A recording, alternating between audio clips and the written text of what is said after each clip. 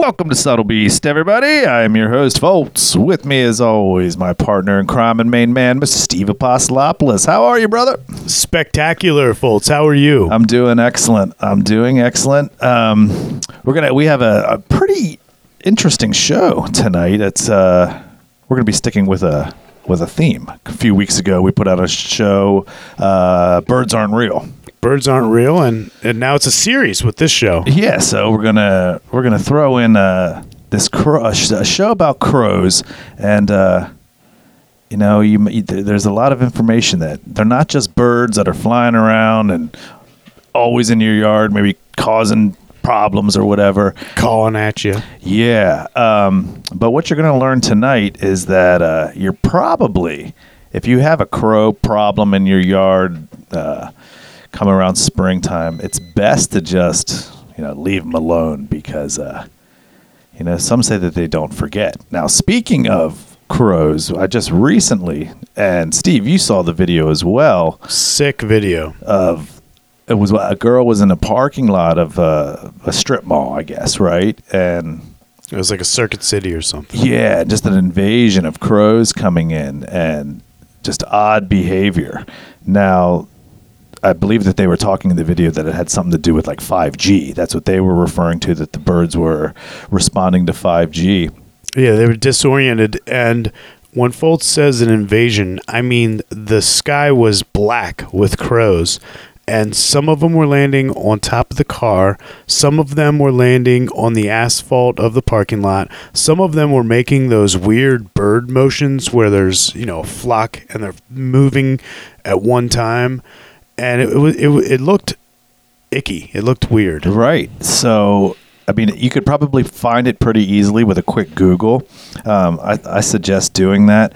But after listening to tonight's show, it's probably, when you watch that video, it's only going to be one or two things. It's either going to be that there was some 5G interference, or that this girl or somebody in her family along the lineage did a crow or a number of crows maybe some wrong or some harm, or shoot at them a lot, or who knows, didn't feed them when they wanted to be. So we're just going to jump right in and deliver a show with crows. Now, crows, they hold grudges in human-like fashion. Now, crows don't forget a face, and they hold grudges. There's researchers in Seattle that revealed last year that captured crows remember the face of their abductor. Even though years had passed since they saw the threatening face, the crows in the experiment would taunt their captor and dive bomb him, suggesting that the birds held tightly to a negative association. Now, the researchers' follow-up studies shows that the birds' brains light up much like the human mind when they see the face they know. The regions of the cow brain that work together are not unlike those that work together in mammals, including humans. Now, the lead researcher, John Marceloff, who you're going to hear a lot about tonight, you're going to hear a lot about one specific experiment that he ran, but we're going to be adding information as we go. Now, John Marceloff of the University of Washington said in a statement from the school, these regions were suspected to work in birds, but not documented until now. In the study, 12 male adult crows were captured by researchers who were all wearing one type of mask, referred to in the study as the threatening face. Then, during 4 weeks of captivity, the birds were fed by people wearing a different mask. Though both disguises had neutral expressions, this mask was referred to as the caring face. To see what was going on in the birds' brains when they saw both faces, the researchers injected a glucose fluid into the bodies of fully alert crows. The crows were then put into presence of someone wearing either the threatening or caring mask for about 15 minutes before the birds were sedated and given a brain scan. The fluid revealed which parts of their brains were not most active around certain mask wearers. Marceloff said it appears that smart birds have a region of their brain that is not analogous to the amygdala of mammals. The amygdala is the region of the vertebrate brain where negative associations are stored as memories, he said in the statement. Previous work primarily concerned in its functions in mammals. While our work shows that similar system is at work in birds, the study detailed in the proceedings of the National Academy Sciences suggests that the caretakers might be able to reduce the stress of captive animals by treating them well and consistently. That just seems obvious. Now, by feeding and caring for birds in captivity, their brain activity suggests that the birds view their keepers as valued social partners, rather than animals that must be feared, Marzaloff said. He added that the findings might even be used to make better behaved crows, suggesting that birds could be manipulated to associate eating a rare species with a negative experience to train them to avoid a particular prey. Ooh, Foltz starting off fast. I know. I mean, there are some similarities to Birds Aren't Real. I mean, there's a plot to like a master race of birds, if you will. How to make birds change their behavior. But these studies show that birds' brains light up much like humans. And if you know how the human brain works, please tell me. I know a little bit about it, but not enough. You actually, when you see somebody's face, it gets associated with a feeling in your brain. So if you have a good connotation, it's in one part of your brain. And that gets separated into separate sections of the good connotation that you have. Like if you have a feeling that someone is motherly towards you and they want to take care of you, then that's one part of your brain.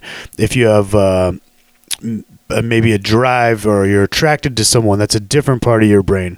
Then on the other side, if you are fearful of this person, that part of your brain activates. As soon as you see this person, that part of your brain activates. If you're fearful of them, or if maybe that person stinks, that's your connotation of them, that lights up a different part of your brain. So now they're tracking these parts of the birds' brains so that they can tell whether or not they can do the same thing that humans do when they have connotations with these masks. Exactly. Do you want to take us into this next section? Yeah, let me take a look here. We'll be talking about our angry birds and crows never forget your face. Mess with a crow, and it will remember your face for over 5 years, research shows. Crows remember the faces of threatening humans and often react by scolding and bringing in others to mob the perceived miscreant, according to a new study published in the latest proceedings of the Royal Society B. That's cool. They bring in mobs. Yeah. Since the mob members also then indirectly learn about the threatening person, the findings demonstrate how just a single crow's bad experience with a particular human can spread information about this individual throughout the entire crow community. That's wild. Yeah, I don't think it's necessarily hive brain, but they're communicating throughout their community about a negative interaction with someone. Right. It might not necessarily be like any type of telepathy that's what maybe not a hive mind, but maybe some type of telepathy, or maybe some type of a tone, high pitched or low pitched, that we can't detect, that they communicate this information. They're doing some sort of communicating they're doing bird talk, and we can't really. Right. Given that crows have impressive memories, people who ruffle the feathers of these birds could experience years of retribution. Bothered crows may at first give harsh calls, which we call scolds, that attract other crows who are nearby to join in the mob, according to study co-author John Marzaloff. The mob of 2 to 15 birds hounds us, sometimes diving from the sky to within a few meters or less. This pursuit lasts about 100 meters as we walk away. So even if you mess with one of these birds, you have a bad experience with the bird, yeah, they're going to chase you for 100 yards? Yeah, I mean, and they might try and attack you, I guess, depending on what type of action was taken on them or their offspring. News crows are feathered engineers. So, Marzluff is a professor at the University of Washington School of Forest Resources. For the study, he and colleagues Heather Cornell and Shannon Picoro exposed wild crows to a novel, dangerous face by wearing a unique mask as they trapped, banded, and released 7 to 15 birds at sites near Seattle. The released birds immediately scolded the mask wearer. Hearing the racket, other crows joined, forming an angry mob. When the researchers later put on other masks while traveling to different areas, crows that were never captured immediately recognized the dangerous face, illustrating how these birds learned through social means and not as a result of direct experience. Both relatives and strangers joined in the scolding and mobbing, which could occur over a mile away from the original incident. So there they're saying they could track you for a mile. That's pretty crazy. Man, imagine being a part of that. Yeah, I wonder if it can go from state to state. That'd be really crazy. Yeah. Once such a face is locked into a crow's memory, it's likely there for good. Our study shows the memory lasts at least 5 years and counting, Marzluff said. Individual crows that are adults can live 15 to 40 years in the wild. I didn't realize that crows could live to 40 years old. I know that like macaws can live a long time and that birds can live a long time, but I never thought a crow would live to be 40 years old. Yeah, I mean, well, in Shawshank, remember that he kept a crow. Yeah, I do remember that he was a baby in the beginning, and then But I mean, like a robin, right? He maybe like 3 years, maybe. You would think, and it also makes you think about the term when someone calls you a bird brain. That might actually sounds like it should be a good thing. Well, yeah, I mean, if they're lasting that long. Well, and the memory that they have, and the technology that they can somehow pass this information on to their offspring and everyone within their clan. Right, they have their own language. So most crows die when they're young, but those that make it to adulthood can live a long time. And they probably remember important associations they have formed for much of their lives. Prior research demonstrates that crows are particularly intelligent birds. Others have shown that some crows make and use tools. They forecast future events, understand what other animals know, and, in our case, learn from individual experience as well as by observing parents and peers, Marzluff explained. These are all advanced cognitive tasks shown by only a few animals. So interesting. It's good, Foltz. I like it so far. Yeah, I mean, it makes me think about like an infant child until it reaches a certain age. You know, you could pass it off to anybody and let the child hold it. But after a while, after it's just been with its mother and father, you try and hand it off to somebody that wants to see the new baby. It's got that separation anxiety. It doesn't want to go to this person. It doesn't matter whether you're the biggest celebrity on earth, president of the United States, whatever. All it wants is its mother, the face that it recognizes. And it seems like, I mean, these birds have it on a higher level that, I mean, humans, we have the ability to sense things, but I was reading one time that we're the only mammals that ignore that sense.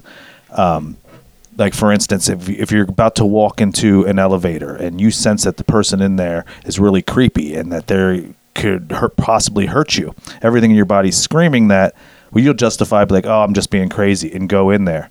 An animal would never do that. A deer would never do that.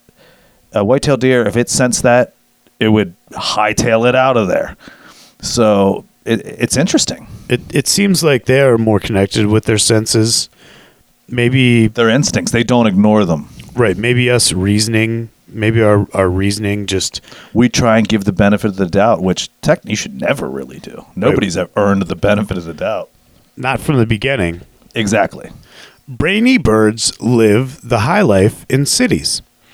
He suspects other social, long-lived species that live closely with humans might also share information in a similar manner. Possibilities include animals such as coyotes, raccoons, gulls, pigeons, and rats. All could practice a combination of social and trial and error learning. The latter provides the most accurate information, but it is clearly riskier than indirect social learning. I would say that it's definitely true with gulls. And if you don't believe it, go down to the beach and throw a French fry in the air. I mean, birds come that they couldn't even have possibly just seen these birds flocking. It turns into a mob scene, just like they said. The social and trial by error, I've also seen that too, where you can throw something that's not a French fry and the bird will come and get it, but then spit it out. Yeah, like a cigarette butt or something. I've done that when I was a kid. I'm not proud of it. The animal kingdom, humans have a language advantage because we can just verbally warn others about dangers. Vocalizations do not appear to be enough for crows, which appear to require visual observation for the information to sink in. So they're eyes on. Instead of hands on learning, they're eyes on learning. Ann Clark, an associate professor in the Department of Biological Sciences at Binghamton University, told Discovery News that this new study suggests importantly how much long-term studies of individuals have to contribute to our understanding of adaptive social learning.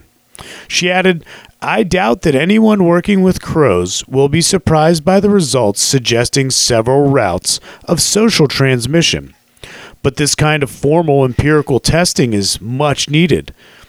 Kevin McGowan, an instructor at the Cornell Lab of Ornithology, Very nice. echoed Clark's comments, but said the findings might surprise anyone who thinks animals only learn by direct experience. Social animals are social for lots of very good reasons, McGowan continued. This study demonstrates one of the more subtle Oh, how could you mistake it? ways the animals benefit from interactions with other members of their own species. So they're pretty much getting studies together that are showing these animals learn in more than just direct contact ways. They have social learning skills. Right, and they can directly identify a face. Now, so you have to wonder, depending on how you're treating them, are they going to be your friend or foe? Now, crows and their relatives, among them ravens and magpies and jays, are renowned for their intelligence and their ability to flourish in the human-dominated landscapes. The ability may have to do with the cross-species social skills. Do you remember that mockingjay that was in the woods when we were hunting this summer? Yeah, I remember that. It sounded just like it. Yeah, it was like this winter. Yeah, But it sounded like from the movie, yeah. yeah, The Hunger Games. It was. I heard it. I was like, I know Fultz is hearing this right now. Oh yeah, it's crazy. A mockingjay. You got to love the birds. Now, the ability may have to do with a cross-species social skills. In the Seattle area, where rabid suburban growth has attracted a thriving crow population, researchers have found that birds can recognize individual human faces. Marsloff, the wildlife biologist from University of Washington, he was studying the crows and ravens for more than 20 years and has long wondered if the birds could particularly identify individual researchers. Previously, trapped birds seemed more wary of particular scientists and often were harder to catch. I thought, well, it's an annoyance, but it's not really hampering our work, Dr. Marsloff said. But then I thought, we should test it directly. Now, to test the bird's recognition of faces separately from that of clothing, gait, and other individual human characteristics, Marsloff and two students wore rubber masks. He designated a caveman mask as dangerous, and in a deliberate gesture of civic generosity, a Dick Cheney mask as a neutral. Researchers in the dangerous mask then trapped and banned 7 crows on the university's campus. In the months that followed, the researchers and volunteers donned the masks on the campus, this time walking prescribed routes and not bothering the crows.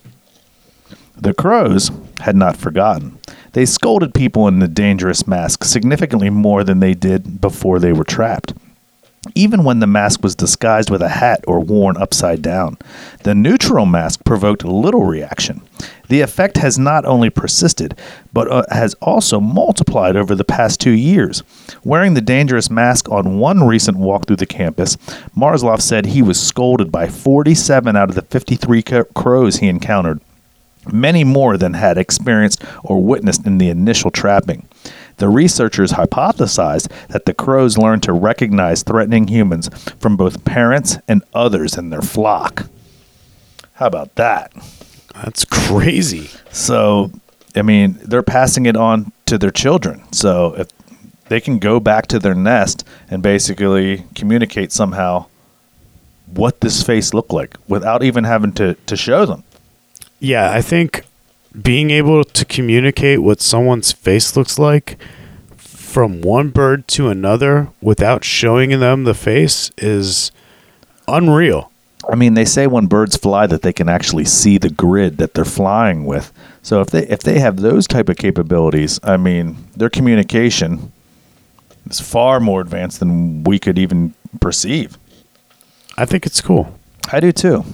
Now, after the experiments on campus, Marzloff and the students tested the effect with more realistic masks, using a half a dozen students as models. They enlisted a professional mask maker, then wore the new mask while trapping the crows at several sites in and around Seattle. The researchers then gave a mix of neutral and dangerous masks to the volunteer observers, who, unaware of the masks' histories, wore them at the trapping sites and recorded the crows' responses.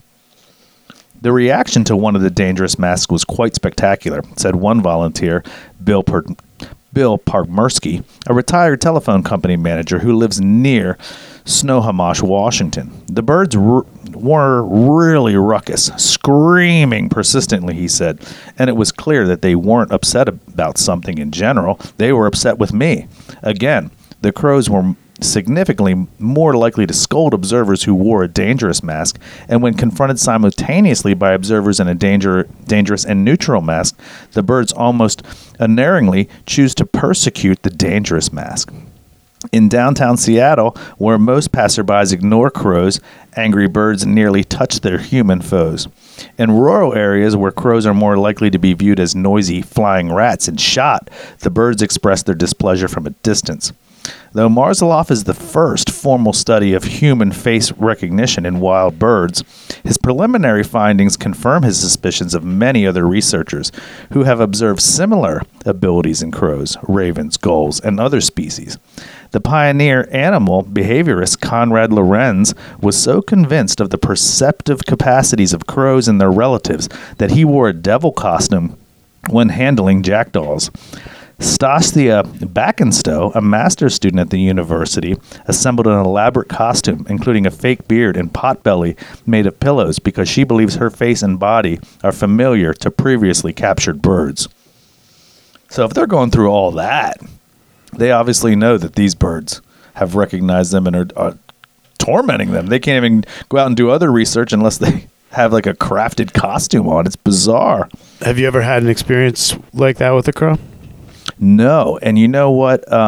It was a friend of mine who I was talking to because we get a lot of crows in my backyard all the time because it obtains a lot of water, so there's bugs, and especially in the spring and summertime. And I was telling a buddy of mine who actually was the one who tipped me to this information leading up to this show. I was telling him how, that the birds were causing a lot of problems and this and that, and I was saying that maybe I'll get like a pellet gun out and maybe just try and scare him because a pellet gun wouldn't penetrate. And he was like, "Don't do that." And I was like, "Why?" He was like, "Dude," he's like, "they're gonna remember your face." Oh, and he started telling me about this, and I was like, "Wow!" So then I started researching it more, and me and Steve started interacting with it, and well, here we are. So Marzloff is okay. We did that. Now, Kevin J. McGowan, an ornithologist at Cornell Laboratory of Ornithology, who has trapped and branded cows in upstate New York for 20 years, said he was regularly followed by birds who benefited from his handouts of peanuts and harassed by others he has trapped in the past. Why crows or similar species are so closely attuned to humans is a matter of debate. Bernard Heinrich, a professor of Emeritus at the University of Vermont, known for his books on raven behavior, suggested that crows' apparent ability to distinguish among human faces is a byproduct of their acuity, an outgrowth of their unusually keen ability to recognize one another even after many months of separation. Dr. McGowan and Dr. Marsloff believe that this ability gives crows and their brethren an evolutionary edge. If you can learn who to avoid and who to seek out, that's a lot easier than continually getting hurt, Marsloff said. I think that allow these animals to survive with us and take advantage of us in much a safer, more effective way is what we need to do. I think that I have had crow experiences because I remember being in someone's yard, in their front yard, in Roger's front yard, and I think the same crow kept making the same noise, like, rah, rah, rah, rah. And at one point, I looked over and I was like, shut up! Like, you could tell he was talking to me. Like, you could tell he was making that noise at me. Yeah, squirrels do that, too. They harass my cats all the time. They get up in the tree and they bark. Then the cats go after them and they take off. So they're just taunting them. It's crazy. But yeah, so from what we've learned so far, we should not be trying to harm the crows, but maybe just throw them a peanut or two here and there. So we have this next section coming up, which can be pretty strange. So you think crow funerals are strange. Wait until you see the wake. Now, new research shows that American crows will occasionally interact with the dead, including engaging in necrophilia. Crows are clever, thoughtful birds that have shown themselves capable of solving complex problems, remembering human faces, and even holding a grudge. They also flock to members of their own species after death in behavior that looks like mourning, but which science suspect is closer to reconnaissance. What killed this bird? They seem to be thinking, and how do I avoid the same fate?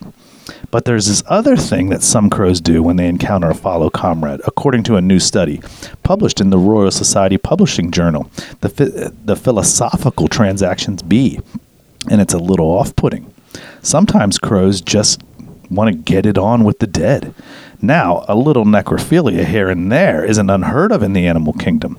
Scientists have documented occurrences in ground squirrels, tegus, mallards, sea lions, and otters, just to name a few species, who apparently dabble in the dark arts.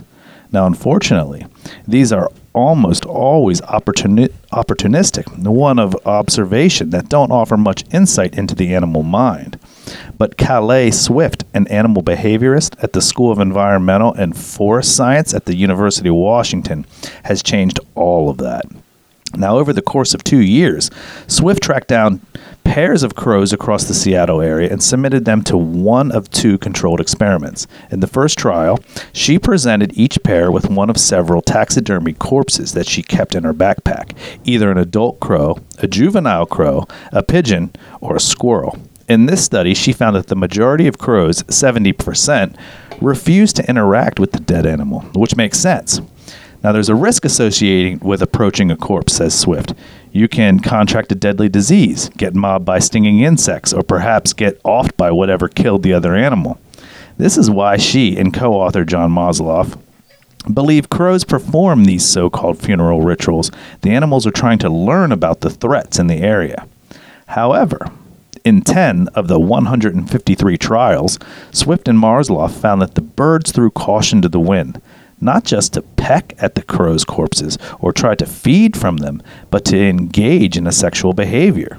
These include either mounting the carcass, engaging in sex with the mates near the carcass, or presenting themselves to the carcass, dropping its wings, uptucked tail, vibrations, as though they were a potential mate. Now, what's interesting about that is my wife and I recently, within the last week and a half, we were on a walk, and we were walking by this hospital, and in the grass there laid a dead crow, and there was another crow right on top of it, and it was like drooping its wings and doing. And my wife said to me, "Why do you think it's doing that?" And I was like, "Funny you should ask," and went over some of this information that we've been working with, but such a low percentage, 10 out of 153 trials, And studying this information, then me and my wife actually saw this going down. I guess, well, if you listen to our show on Law of Attraction, that would mean a lot. The odds of that happening are very low. And actually, the odds of just seeing a dead crow are pretty low. Yeah, I mean, I don't even know what would have taken it down. I mean, my cats, if a robin lands in the yard or anything, they stalk it and try and get it. Now, it always flies off. They never mess with the crows. At any given time, we'll have like 50 or 60 crows in the backyard, just all gathered there, and they're just like pecking around looking for food. Sometimes if bread goes stale, I throw it out. But the cats never try and mess with the crows, ever. And cats, I mean, they say they got a sixth sense, so they probably are like, no, you don't mess with those birds right there. Right. I mean, especially with the lifeline on them. I mean, 40 years possibly. Now, what's odd, and to be sure, but perhaps these behaviors could be explained by sheer confusion. Was it possible that crows didn't know the dummies were already dead? To find out, Swift scared up an entirely new roster of paired crows. She didn't want to use the same ones in case the birds remembered her or the previous experiment, and that skewed the responses. So in the second trial, she presented the living crows with either a taxidermied crow that was laying on its side as if roadkill, or a taxidermied crow that was propped up to appear as though it was still alive. Interestingly, the living birds seemed to be able to tell the difference, choosing to scold or caw at the dead-looking corpse more often, and dive bomb or mob the live-looking corpse more often. But here, too, the crows came onto the corpse. Sexual events occurred 4 times with the lifelike crows and 8 times with the roadkill ones. What is going on? Now, according to Swift, the key to understanding this morbid behavior may be timing. Every single one of the interactions occurred during the birds' breeding season. Though the birds interact with the roadkill birds twice as often, Swift says the upright test was performed as many times during this sexy window. They're going through such intense hormonal changes as part of that breeding season, and they're so excitable, says Swift. I think that their forebrain recognizes that this individual is not a threat, that it is not alive, but they're so charged up that they get overcome in responding to the stimulus in a way that they would if it was still alive. And this makes sense to Kevin McGowan, who has been studying the crows of central New York for 30 years with the Cornell Laboratory. What we see with a lot of birds and a lot of other animals out there is that they're working their way through their lives pretty gracefully, encountering predators and yelling at them, and encountering potential mates and courting them, and doing what looks like normal life, says McGowan, who was not part of the new study. But every individual is just as stupid as we are, and they're stumbling through their lives in a lot of ways. In other words, sometimes birds make mistakes, even intelligent birds like crows. And while necrophilia is certainly shocking to our human sensibilities, McGowan says it's also squarely within the realm of possibility. I would have been totally surprised the first time I saw something like that, he says, but it's not like they're swimming underwater. So basically, in the world, it's considered to be something normal in a bird's world. Yeah, I mean, Mother Nature throws a bunch of different stuff at you. Yeah, I mean, we don't know. We don't know what a bird's thinking. Yeah, we can put a bird's brain under an MRI and scan it, and see what it's lighting up, what type of thoughts or what type of receptors. We don't know exactly what they're thinking. No, it would be cool if you could change a crow's thoughts into a video type image. That would be cool. I'm sure they would have definitely liked that. Or with The Birds Aren't Real, maybe they put some of those into those birds so that they can project what they've seen. I think we were discussing that. Yeah, I mean, we talked in our dreams episode, we talked a little bit about taking your dream from an image that occurs into your mind to an image that can be played back in like a video format. Right, and that scientists are working on something that could actually record your REM sleep in your dreams, which would be interesting to be able to see, because I don't want to get too far off topic, but it'd be interesting to see just because when you're having your dream, it makes perfect sense. But like they say in Steve's favorite movie, you just sort of get there, right? You just sort of happen to be. So how did you get to this place? You never remember how you got here. Right. So let's get back on crows. Steve, why don't you take us into this next section? So this next section is some of the stuff we went over before, but there's a lot more detail in this, so I really like this section. How crows recognize individual humans, warn others, and are basically smarter than you and me. The corvid family, a widespread group of birds made up of most prominently crows, ravens, and magpies, are no ordinary birds. With a brain-to-body weight ratio and cognitive abilities equal to apes and dolphins. This excerpt from the great new book, Gifts of the Crow, How Perception, Emotion, and Thought Allow Smart Birds to Behave Like Humans, by John M. Marsloff and Tony Angel, details an experiment in which students and faculty at the University of Washington try to discover if crows can recognize individual humans and what they do with that information. A couple of days before Valentine's Day in 2006, students and professors donned grotesque masks, bold, heavily browed, reddish-orange cavemen, and captured 7 crows on the University of Washington's campus. They tagged and ensnared crows with standard plastic and metal bracelets, like those that we had fit into light blue, dark blue's legs, and released them after only a few minutes. On Valentine's Day, John slipped into his Dick Cheney face and strolled across campus looking for crows to record their reactions. He found 9 birds, and while one seemed a bit anxious and flew off calling, the others basically ignored him. The students were more reactive, as being Dick Cheney on a liberal college campus wasn't easy. But from the crows' perspectives, Dick was just an average Joe. The local crows screamed, dove, and followed anyone wearing a mask of Scott. 2 days later, John left the Cheney mask in the lab and morphed once again into the caveman. He stepped outside of his office building at 11:07, eager to learn whether the crows would remember his face, the face of the man who'd captured them earlier this week. At 11:15, he found a crow near the Student Union building and began to approach.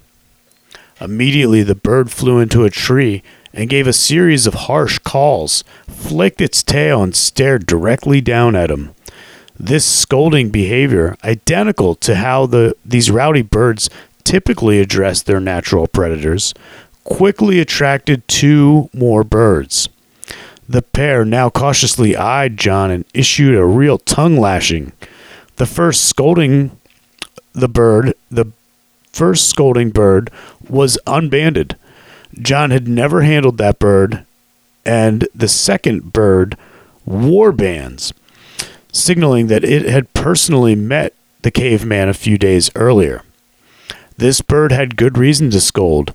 The caveman was a proven threat, but the first bird could have known only secondhand about the dangerous caveman. Perhaps she had seen us catch and banned her colleagues. John continued his walk and in total encountered 31 crows, 3 of whom scolded him. So interesting. The first run of the experiment was a success. At least 3 birds recognized and harassed the dangerous caveman.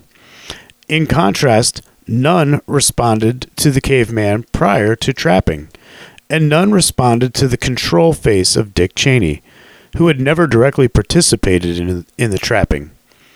We repeated these initial tests with similar results over the next year. We even recruited other students to run the tests for us. We wanted to make sure it wasn't just our imagination or perhaps the way we approached the crows that made them scold the caveman and ignore the vice president. We set the students loose on the campus with masks and notebooks. Their results confirmed ours in every aspect. The crows scolded the caveman, not Cheney. Many of the scolding birds were unbanded, and it was the face that triggered the ire of the crows. Wow. Yeah, it's getting deep, folks. It is. You want me to jump in here? Yeah, grab it. Now, We have continued and expanded our initial investigations. In addition to the caveman on the campus, we now have confirmed other crows' abilities to discriminate dangerous from neutral faces in our 4 new settings. And we have done so using masks molded from our friends' faces, ordinary men and women faces, much less distinct than the caveman's. And in downtown Seattle, for example, our friend Scott's face was used during the trapping. As with our campus experiment, the local crows screamed, dove, and followed anyone that was wearing his mask while ignoring those wearing any of the other 5 masks. In rural Maltby, Vivian was the trapper. She was scolded while Scott and the others were more or less ignored. Now, when encountering a single face, crows do occasionally scold a person who is not dangerous. It seems safer to cry wolf occasionally rather than ignore a real threat. But when we presented the crows with a choice, their ability to distinguish among people was uncanny. In this experiment, 2 of us approached a crow while we each wore a different mask, one dangerous and the other neutral.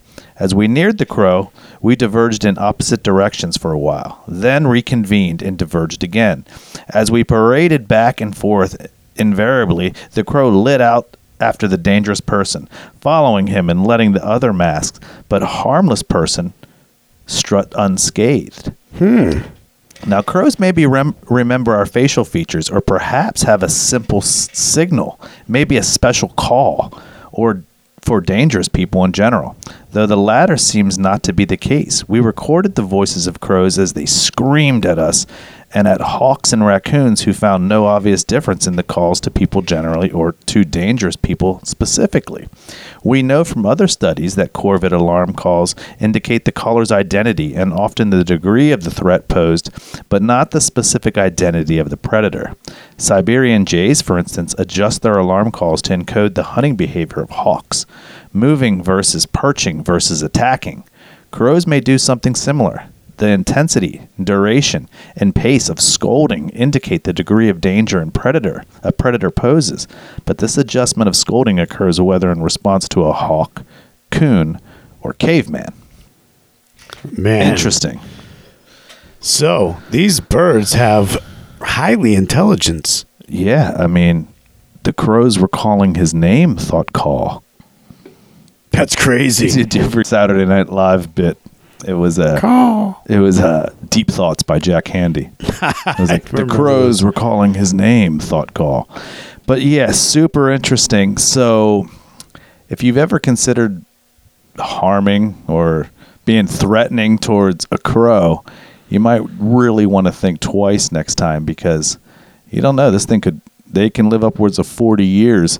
They could be a nuisance to you, to your kids for a long, long time, because they can pass this information on to their offspring and somehow communicate it to other crows who may not have even ever seen your face.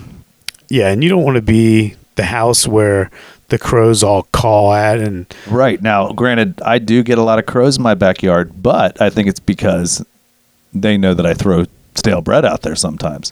So they remember from year to year, and then they come back, and like today I hadn't had any out there. They're probably like, what the heck, yo? But you have to let them see you throwing it. Oh, they've seen me, because I open up the window right where they are and I just whip it right out. That way they know you're cool. Oh yeah, I'm always trying to stay on the good side of the crows. So hopefully you found that interesting, and hopefully maybe to some people that's a warning to be nice to your neighborhood crows. A public service announcement. Yeah, it's a PSA. So just not only be kind to crows, but everybody. So that's our show for tonight. I had a blast. That was a good time. So until next time, I'm Foltz. And I'm Steve. And we'll see you next time. Take care of one another. Bye-bye.